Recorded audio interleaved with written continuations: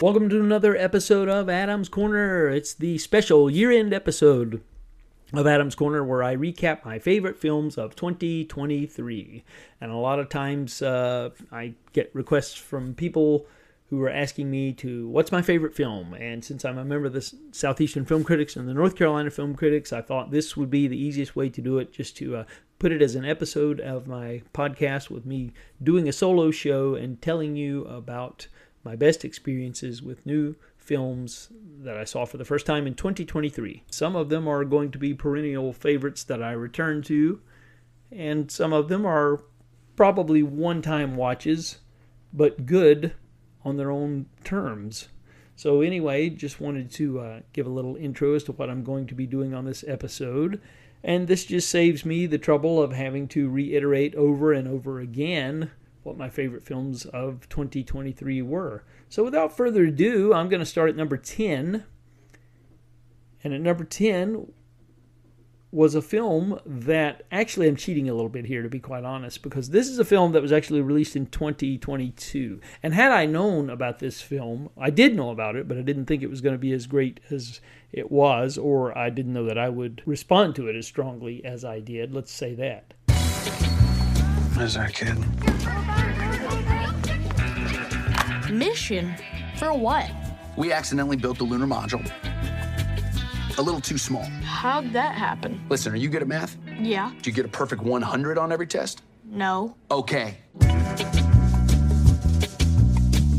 We need a kid like you to test this accidentally smaller version on the lunar surface, and soon. Stan, you're our only hope. Okay. Great. Let's forget about all this for now. We'll come back to this part later. First, let me tell you about life back then. Living in the Houston area in the late 60s, it was a great time and place to be a kid. Awesome! But the world was changing, and so was how we saw ourselves in it. Right on. Mom, is that one a hippie? Yeah, that's a hippie. How about that one? No, his hair's not long enough. But he's wearing bell bottoms. Okay, that's a hippie. I think I like hippies.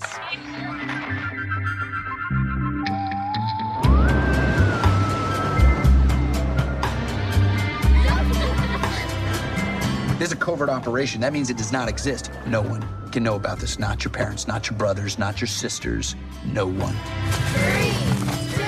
I am talking about Richard Linklater's animated film from 2022, Apollo 10.5, A Space-Age Childhood. I first became aware of this by listening to the Bret Easton Ellis podcast, and he was talking about how wonderful this was and how wonderfully nostalgic it was. And it's basically the fictional tale of a fourth grader who becomes the first person to land on the moon. Some of the voice talents you get here are Glenn Powell, Jack Black, Zachary Levi, and Josh Wiggins. Jack Black does most of the narration in the film.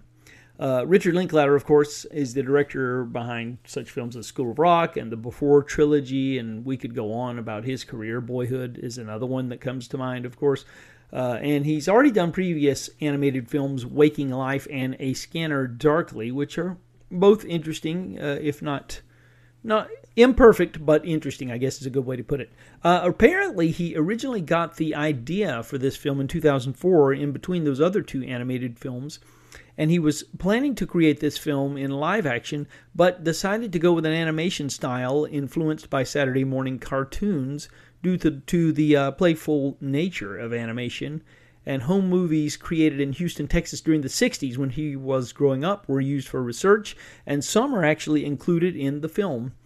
It was shot in 2020, wrapped just before the pandemic, and parts of the filming were done in front of the largest green screen in Texas, and parts of the film which were shot in live action were animated during post-production using a technique similar to rotoscoping, which he had used previously. It actually made its debut March 24th, 2022, but again, I didn't catch it until the summer of 2023. What a wonderful film this is. It's just an incredibly nostalgic look at what it was like to grow up in the 60s and the 70s. And if you're like myself, who grew up during those times, I'm not so much the 60s for me, but I was born in 1970, so growing up in the 70s, this film really resonates, and it brought tears to my eyes more than once.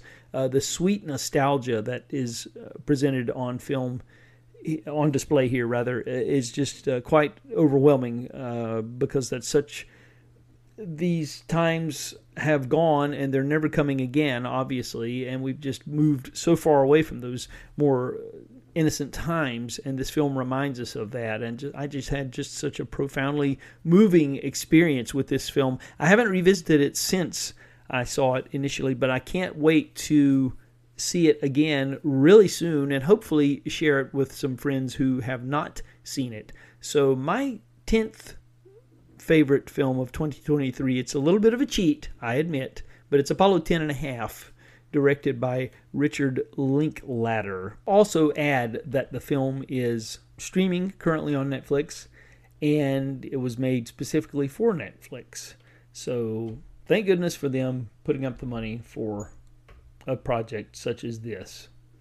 God bless them, as the saying goes. My 9th choice for favorite film of 2023 is a film that came and went very, very quickly, unfortunately. Again, and I have to give my son credit for this one, because this is another one that probably would have escaped my radar. I remember when it came out, it didn't get particularly good reviews. It was A Good Person, written, directed, and produced by Zach Braff. And considering Zach Braff had made such positive waves with his film from the early 2000s, Garden State, I expected that there would be a rapturous reception for this film.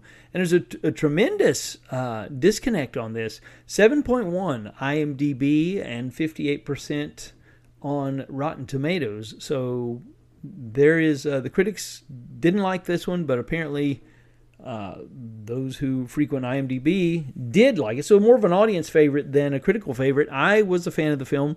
It was released in March, and it is it's a drama, you might as well say.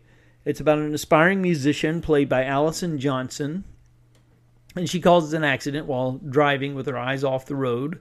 And the accident that she causes is tied to the Morgan Freeman character. Don't want to say too much about it, but she spirals down a road of drug addiction and connects with Morgan Freeman, but finds out eventually that they have more in common than just... There's a tragic connection, I shall say, between the two of them. But just a very, very moving film.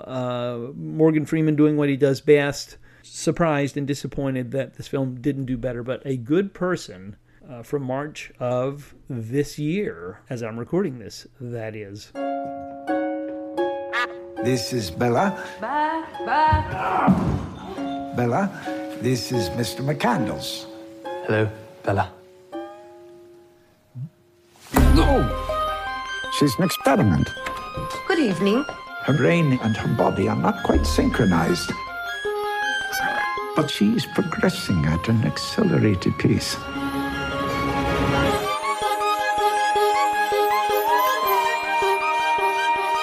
Tell me, where did she come from? I shall. For it is a happy tale. Yes, my choice for number 8 on the best films of 2023, or the ones I responded most strongly to, would be Yorgos Lanthimos' Poor Things. Now, let me preface this by saying that Poor Things is not a perfect film.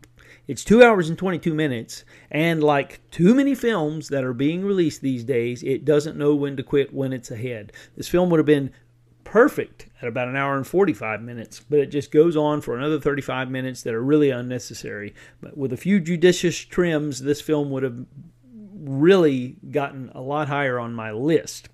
Having said that, I have a really interesting relationship with the films of Yorgos Lanthimos. He, of course, really burst. He had made a couple of films, but really burst onto the scene with The Lobster. That was the first film that got him in the public consciousness, I guess you would say. And then he's done several other things. The Killing of a Sacred Deer is the one he did with Nicole Kidman, and then he did The Favorite. Unfortunately, the problem I have with most of Yorgos Lanthimos' work is that he doesn't know how to end a film. His films just kind of drift off, after he set up the premise. And those three films I just mentioned, The Lobster, Killing of a Sacred Deer, and The Favorite, they all just had non-endings. And I'm not a big fan of non-endings. I feel my opinions on this are that if you've taken the time to write and direct a film, why cop out and not have an ending? To me, it just reeks of laziness and lazy writing in general. You back yourself into a corner and you're too lazy to figure out how to get out of that corner. And I felt like that's what he was doing. I'm proud to say that this is the first film that I've seen of his where there's actually an ending, and it's a good ending. It fits the film that's come before. And of course, the film is kind of a reworking of the theme of The Bride of Frankenstein in some sense. Willem Dafoe's the scientist. He finds Emma Stone. She attempts to commit suicide, and she's pregnant with child. He removes the child and puts the child's brain in her body, and we follow her journey as she learns about all kinds of things, most notably her sexuality in this film. And there's copious amounts of nudity that's been talked about way too much in the press. But it's a good performance by Emma Stone, and it's a good performance really by Mark Ruffalo, who is her suitor at one point, and he's never been funnier. And Willem Dafoe, of course, what can you say? He's always good. So anyway, Poor Things is, it's not my favorite film of the year, obviously. It's number 8 on the list. It's a good but not great film, but I did respond to it in certain ways, and there were things I really did admire about it. So I had to be honest and put it on the list. We're up to number 7 with this next film, and it's a documentary that I saw back in January. It's released by Sony Pictures Classics, and I am fortunate enough in that I get to see a lot of their releases before they come out theatrically. And this, in fact, sometimes I get so many of them I can't see them all. I just don't have the time. And this was one that I received back in January and almost didn't get around to watching it, and then somehow squeezed it in. Well, it was wonderful. It was fantastic. One of the greatest issues invoked by the life of Lyndon Baines Johnson, the relationship between means and ends. No question is more important than that. I love those books. I love those books. Robert Caro's work goes so beyond empathy. There is healing in it and strength and power. The Power Broker helped to shape how I think about politics. He reminds us how power changes all of our lives. If we understand power, then maybe we can imagine a better future. Bob Gottlieb is a superb editor. The most important editor of the post-war period. So about how many books have you edited? Between 600 and 700. Bob cared as much about the writing as I did. Two guys the best in their field. Bob Caro, the greatest political writer of our time. Bob Gottlieb, the greatest editor of his time. Robert Caro's in his 80s, and everybody wants the story to be finished. He's running out of time. He's industrious. He would hate to think he was like me. He does the work. I do the cleanup. Then we fight. We will get this next book when he's damn well ready to give it to us, and not until then. So that's what we got to date. For them, words matter, mood matters, rhythm matters, commas matter, semicolons matter, and the fights go on. Sometimes I'm looking for an adjective. I make a whole list. But if he overuses them, it doesn't read well. We've had some real fights about sections that he's wanted to cut out. It was not that I was trying to tear his bleeding heart out of his chest. They both want the best book possible. They both do. And they both want it for each other. 50 years, 5 books, 4,888 pages, and they're not finished yet. A lot of angry things were said. It was not because I didn't think it was valuable material. But I just wasn't going to do that. Okay, we're ready to go. Now that's a good ending, because I'm editing. Because that's what I do. It's a documentary on Robert Caro and his editor, the documentarian's father, Robert Gottlieb, as they work methodically to complete the final and 5th volume of Caro's Lyndon Johnson biography. The name of the film is Turn Every Page, The Adventures of Robert Caro and Robert Gottlieb. And the Robert Gottlieb actually passed away a couple of months ago after this film's release. And it's a fascinating look into what it's like to edit books and the relationship that editors have with authors, and how they Robert Caro, Robert Gottlieb rather, is just was an amazing editor for, and you'll see in the film many of the people that he's worked with. It's just a staggering amount of talent in terms of in the literary world. But this is just a terrific movie. The documentarian Lizzie Gottlieb, as I said, she's the daughter of the one of the subjects of the film. She began filming in 2016 after, for years, asking them both to let her agree to make this film. And it was after 5 years of filming, they edited film in 2021, and it premiered in June 2022. And then, of course, he passed away this year. So the timing was just right.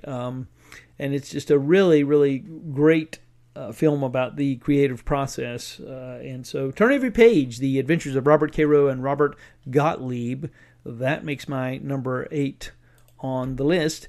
And we'll move up to the next one, which is Godzilla -1. I think this was a film that no one was expecting to be as good as it was.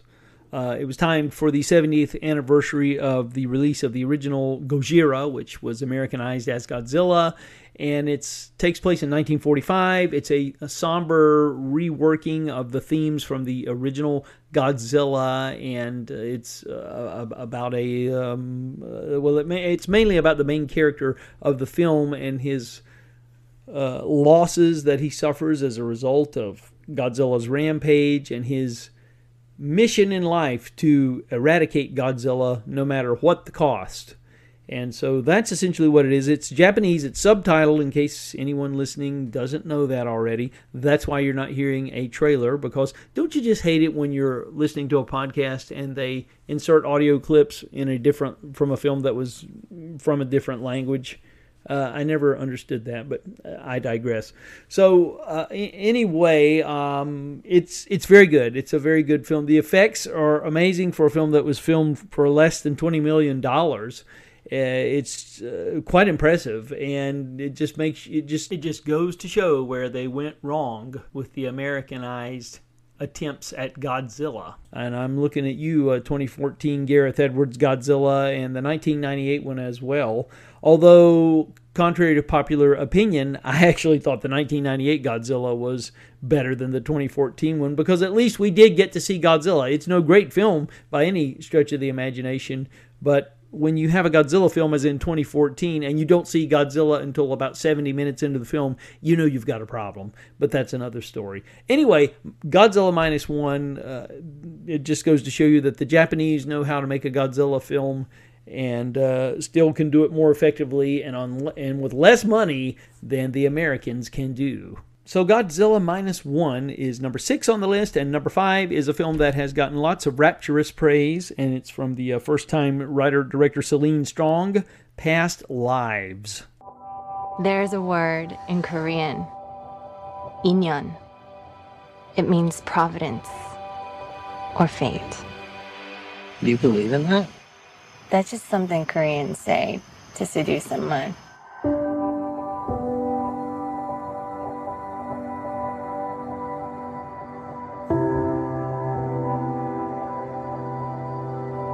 What a good story this is.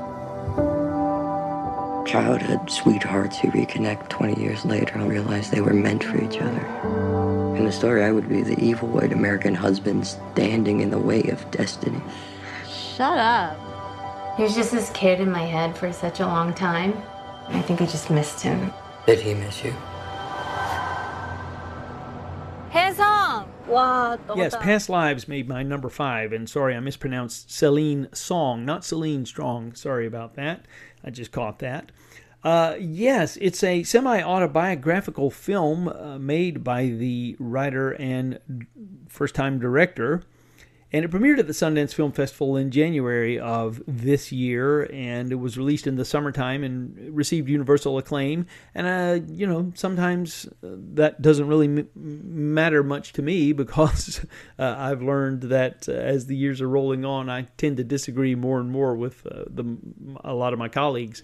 However, this was a film that they got right. It follows two childhood friends over the course of 24 years while they contemplate the nature of their relationship as they grow apart, living different lives.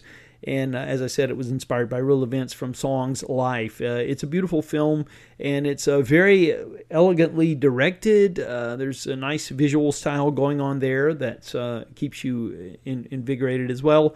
And yes, it is a good film.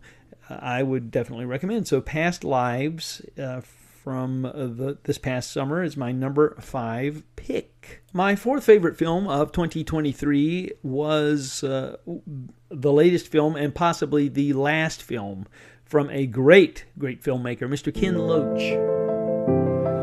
For you.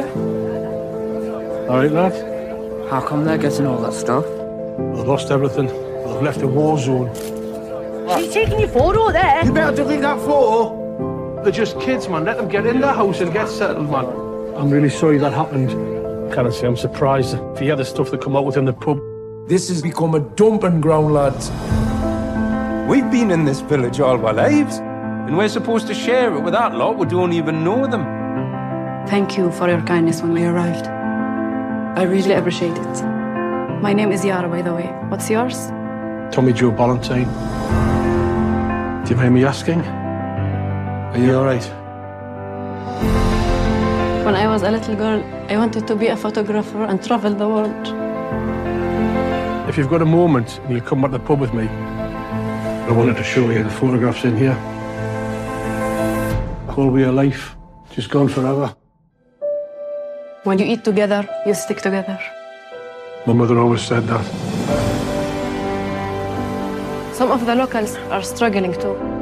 Everywhere's closed. Even the school's gone. We can't even look after our own. Just one from back to worse, isn't Scottish it? film director who has made, since the 1960s, films about the working class and the struggles therein. And his latest is typical of what he does. His last several films, the last two before this, were just amazing films. I, Daniel Blake, which was a big, well-received at the Cannes Film Festival in 2016, and then Sorry, We Missed You in 2019. Both of those were just fantastic films. This one is not quite as great as those two films, but it is very good, and it's Ken Loach doing what Ken Loach does best. And it's basically about a pub landlord living in a previously thriving mining community, struggling to hold on to the pub and keep it as the one remaining public space where people can meet in the town. And the tensions arise when Syrian refugees are placed there, and he strikes up a friendship with one of the refugees. And he decides to open up his bar, a room that he's not using there, and use it for the betterment of the community and some of the people who are more than a little bit racist, shall we say. They want to put a stop to that. So anyway, it's Ken Loach. His anger is still there. He's 87 years old, and but it's amazing that the anger and the vigor is still there, and you can feel it. It's palpable in his filmmaking. It's written by his frequent collaborator Paul Laverty. And he says this is going to be the last film. I'm crossing my fingers that maybe he'll think twice about that, and because we really need him and we need his films because they have such important messages. But he says it probably, quote unquote, will be his last film. And you can understand that when a director gets up in years, it is physically hard to do the types of things that are required to direct a film. So The Old Oak from the great director Ken Loach is my number 4 pick. My number 3 pick for the year is a film called Shortcomings, another Sony Classic Pictures release from the summertime. My number 3 film from 2023 would be Randall Park's adaptation of the graphic novel of the same name, Shortcomings, which was released in August to little fanfare. Although it did get some good reviews. It was another Sony Pictures Classic release. It stars Justin Min as a snobby cinephile. Of course, I obviously could relate to that character. Ben is the main character, and he's a failed film student who spends his days managing an art house movie theater and watching Criterion discs, such as Ozu's Good Morning. And he can't fathom a world where he isn't the prime arbiter of taste. Of course, eventually his girlfriend decides she's had enough, and she moves to New York City to pursue her own dreams, and it goes in different directions after that are always interesting, and just I don't know, it's just really a great comedy drama, I guess you would say, and yeah, it's just really a good film, Shortcomings. I really enjoyed it quite a bit, I must say, and this was another surprise, another film that I had little to no interest in when they sent it to me, and I saw it and was quite delighted, I must say.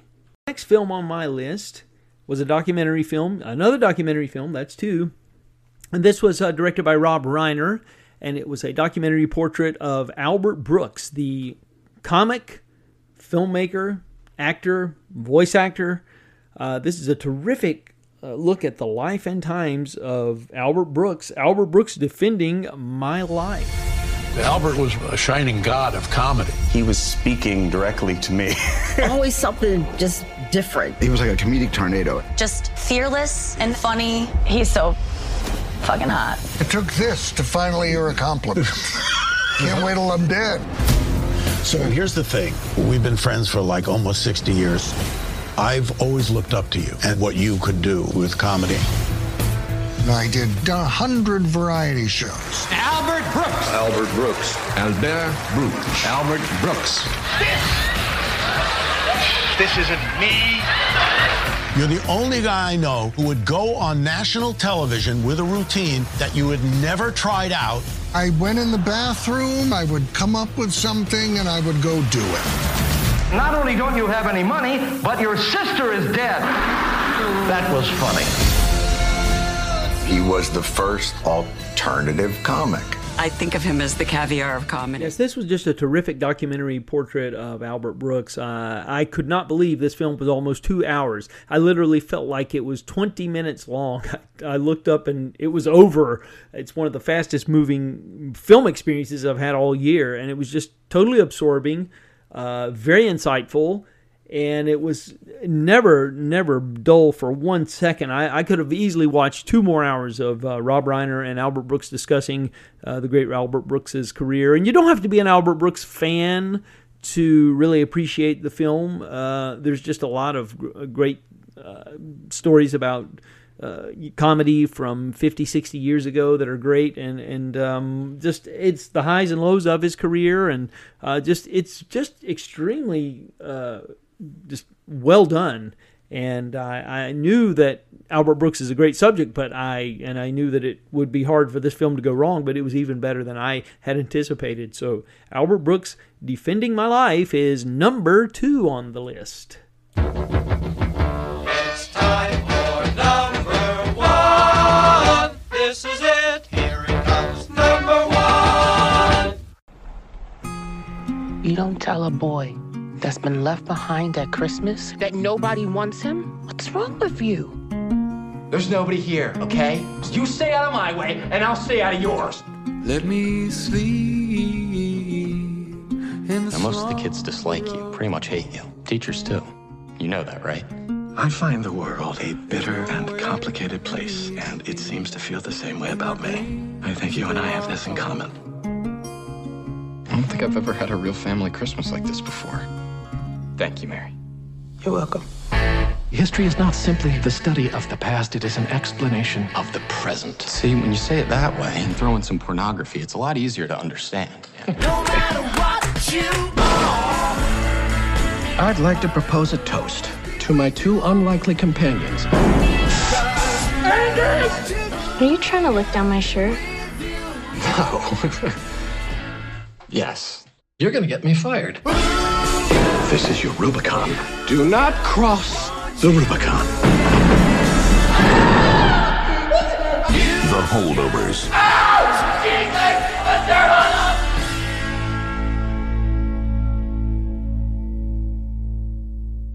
Yes, Alexander Payne's The Holdovers. And it's no surprise that this film would be my favorite film of the year. It's a glorious return to form for Alexander Payne after a slight misstep with downsizing in 2017. Now, that film was coming off of a spotless record that Alexander Payne had with such films as Citizen Ruth, Sideways, Election, The Descendants, Nebraska. Those are all perfect or near perfect films. And The Downsizing was his misstep. And so a lot of people took the opportunity to really trounce upon him for that failure. And it was not a terrible film. I thought it was... and I forgot about Schmidt. That's another one in his resume of great films. So I thought Downsizing was a misstep, but it had some interesting things in it. It just didn't quite come together in the way that I'm sure he wished that it would have, or audiences did either. But it's not the worst thing you will ever see. But The Holdovers is a glorious return to form for Alexander Payne, and it also reunites him with Paul Giamatti from Sideways, which they made in 2004, and that was my favorite film of that year. And for anybody who doesn't know or hasn't seen the film yet, and this is spoiler free, but I will just say that Paul Giamatti's character, it takes place in 1970, and the setting of the film is just the period detail, the cinematography. It looks like a film that was shot around that time. It's amazing how they were able to put that together and pull that off. That's a whole other thing. But Paul Giamatti is a professor at a boarding school, and essentially every year, one of the professors has to take turns and babysit, as it were, over the Christmas holiday, the students who can't get home on Christmas. And it's his turn for this particular year in which the film is set. And basically they all find a way home except for this one kid, and they grudgingly wind up stuck together, of course, and then eventually through a series of misadventures they bond, and they also befriend the cafeteria worker who's provided their meals for them. She's grieving from the loss of her son in Vietnam, and anyway, don't want to say too much more than that. It's just a great film filled with lots of wonderful observations about life, and done in that way that Alexander Payne can do, as he only can do, I should say. And it's the kind of film that's getting rarer and rarer to see in theaters these days. And it's really just a terrific, terrific film. And I'm hoping that Alexander Payne will keep on doing what he's doing. I'm hoping that he will be afforded the opportunity. And I hope this film will do well at the Oscars, as it should. It's great. And there's really nothing else to say about it. Now, having said all that, before I end this podcast, I would like to make mention of a few films that let me down this year. And a couple of these are films that people hold in high esteem. And so we'll go quickly through these, but the most overrated, I would call these. And I'm not saying these films are terrible, but they certainly didn't hit my sweet spot as they did a lot of other people. Number one on this list would have to be Barbie. Of course, it's the biggest grossing film of the year. It's no secret that I'm not a huge fan of Greta Gerwig as a director. I feel like a lot of her, she has some, she's not without talent, let's just say that. But I feel like her films are so steeped in their messages that she sometimes forgets to tell the story that she sets out to tell when the film begins. Barbie is another one of those examples of, as she did with Little Women, she retrofitted Little Women to fit with themes that are prevalent in today's society that are important themes. Don't get me wrong. I'm not saying they're not important, but they weren't as important at the time of the setting of Little Women, and so it didn't work for me. Barbie is a film that is all steeped in its message, and it's a good message. It is a great message. I don't have a problem with the message, and I don't want to be misunderstood. It's about female empowerment and the struggles that women have had, and I'm all for that. The problem I had with Barbie was you take the message away, and the film collapses in upon itself. And with filmmaking, you need to have a good story first and then lay your message on top of it. I feel like with Barbie, it was message first, and then let's find a plot that we can retrofit to our message. and that just didn't work for me. So the message is good. It's the execution of the message that I didn't quite like. Now, that's not to say the film doesn't have some great things in it. The production design is spectacular. I don't need to tell anyone that. The songs, unfortunately, are pretty atrocious for me. During the last 15 minutes, it was a struggle not to walk out when Ken does his song and dance thing. That's just not for me. But I will say that the cinematography, production design, Margot Robbie is terrific. Ryan Gosling is terrific. All that stuff is good, and I laughed out loud. The opening scene was so clever with the 2001 homage and all that. Good stuff there, but unfortunately, it was all downhill from there. And so Barbie, for me, just a mixed bag, and I would just consider it overrated. Didn't hate it, but did not respond to it as a lot of other people did. Oppenheimer is number 2 on this list. Another film that made a lot of money. And thankfully, I'm glad it's out there. I'm glad it made money. It's serious adult filmmaking that we need more of. And it's non-franchise filmmaking. I'm all about that. But the thing about Oppenheimer to me was, again, Christopher Nolan's films just leave me cold. I don't think I have truly enjoyed a Christopher Nolan film since maybe The Dark Knight.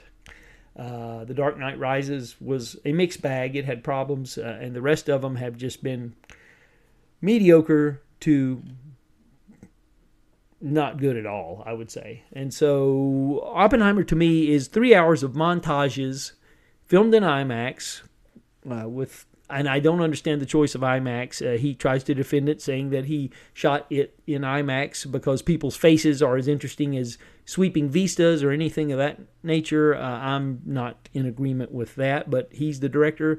What do I know?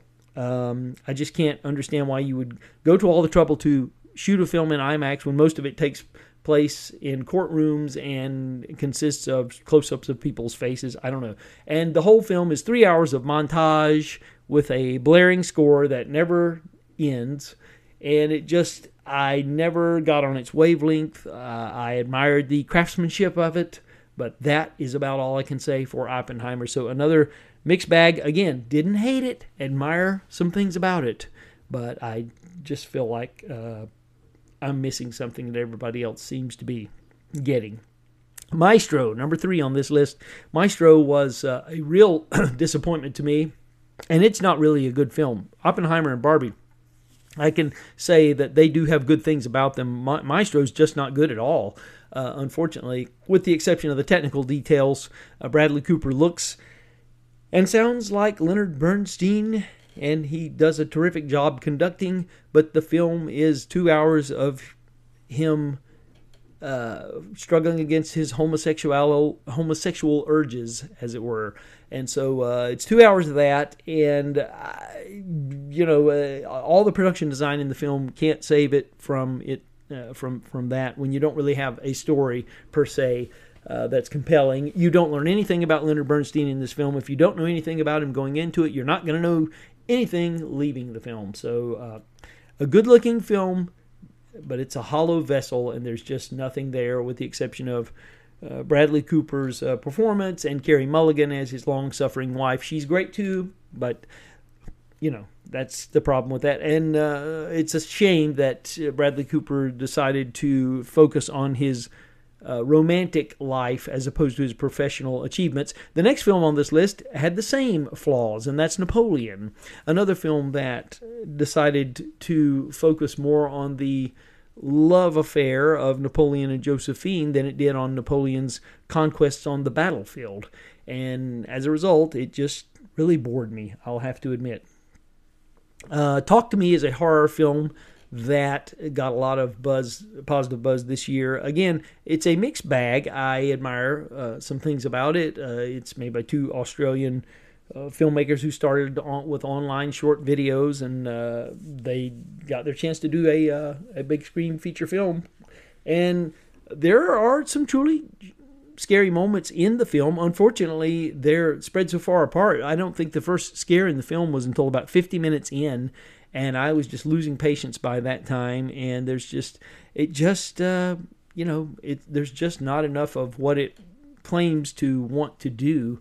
And it didn't really do a whole lot for me. So Talk to Me was another film that everybody seemed to love, but I just seemed to be missing the boat on that. Saltburn was one of the biggest disappointments of the year. This was from Emerald Fennell, who directed the best film of 2020, in my humble opinion. That was Promising Young Woman. I loved Promising Young Woman. I thought it was a terrific film. And had high expectations for Saltburn, and Promising Young Woman was so carefully crafted. It was just so tightly edited. Saltburn is just a long slog, and basically it's just a reworking of the same thing we saw back in the 90s with The Talented Mr. Ripley, and we saw it with The Hand That Rocks the Cradle. And, somebody wants to be somebody that they're not, and they want to move up the class ladder or whatever, and Single White Female, that's another one that comes to mind. It's the same thing, just kind of reworked those same themes. And so just really, really not good at all, and just a real chore to sit through. And Indiana Jones and the Dial of Destiny, I had high hopes for this last chapter in the Indiana Jones saga, and unfortunately the CGI kind of undid the film. And Harrison Ford does the best he can. I mean, he's 80 years old. But everybody seemed to be, no pun intended, dialing it in. And there was just and the final act of the film it completely collapsed. It just seemed a little nonsensical to me. There are some well-executed action scenes, but it's, the entire first 25 minutes of the film is just setting up the rest of the film's plot, and you can't help but remember when Spielberg set up the entire plot of Raiders of the Lost Ark in 10 minutes flat, and we were on our way.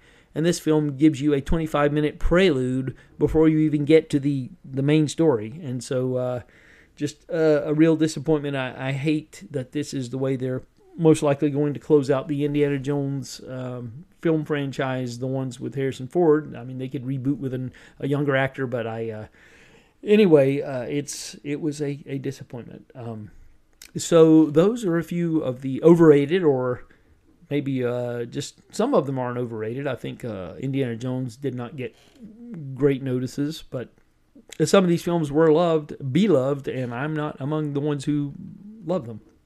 And I just, this is my show, so I'll have my say. When people ask me about certain things, I try to be as honest as I can, and for whatever it's worth, those were my gut feelings. So thank you for tuning in to this year-end edition of Adam's Corner. We'll be back next time with an episode covering the December Blu-ray releases. I'm not sure who the guest is going to be, but I'll be bantering it up with someone, as I typically do on the Blu-ray episode, as we round up all the titles for December 2023. Until next time.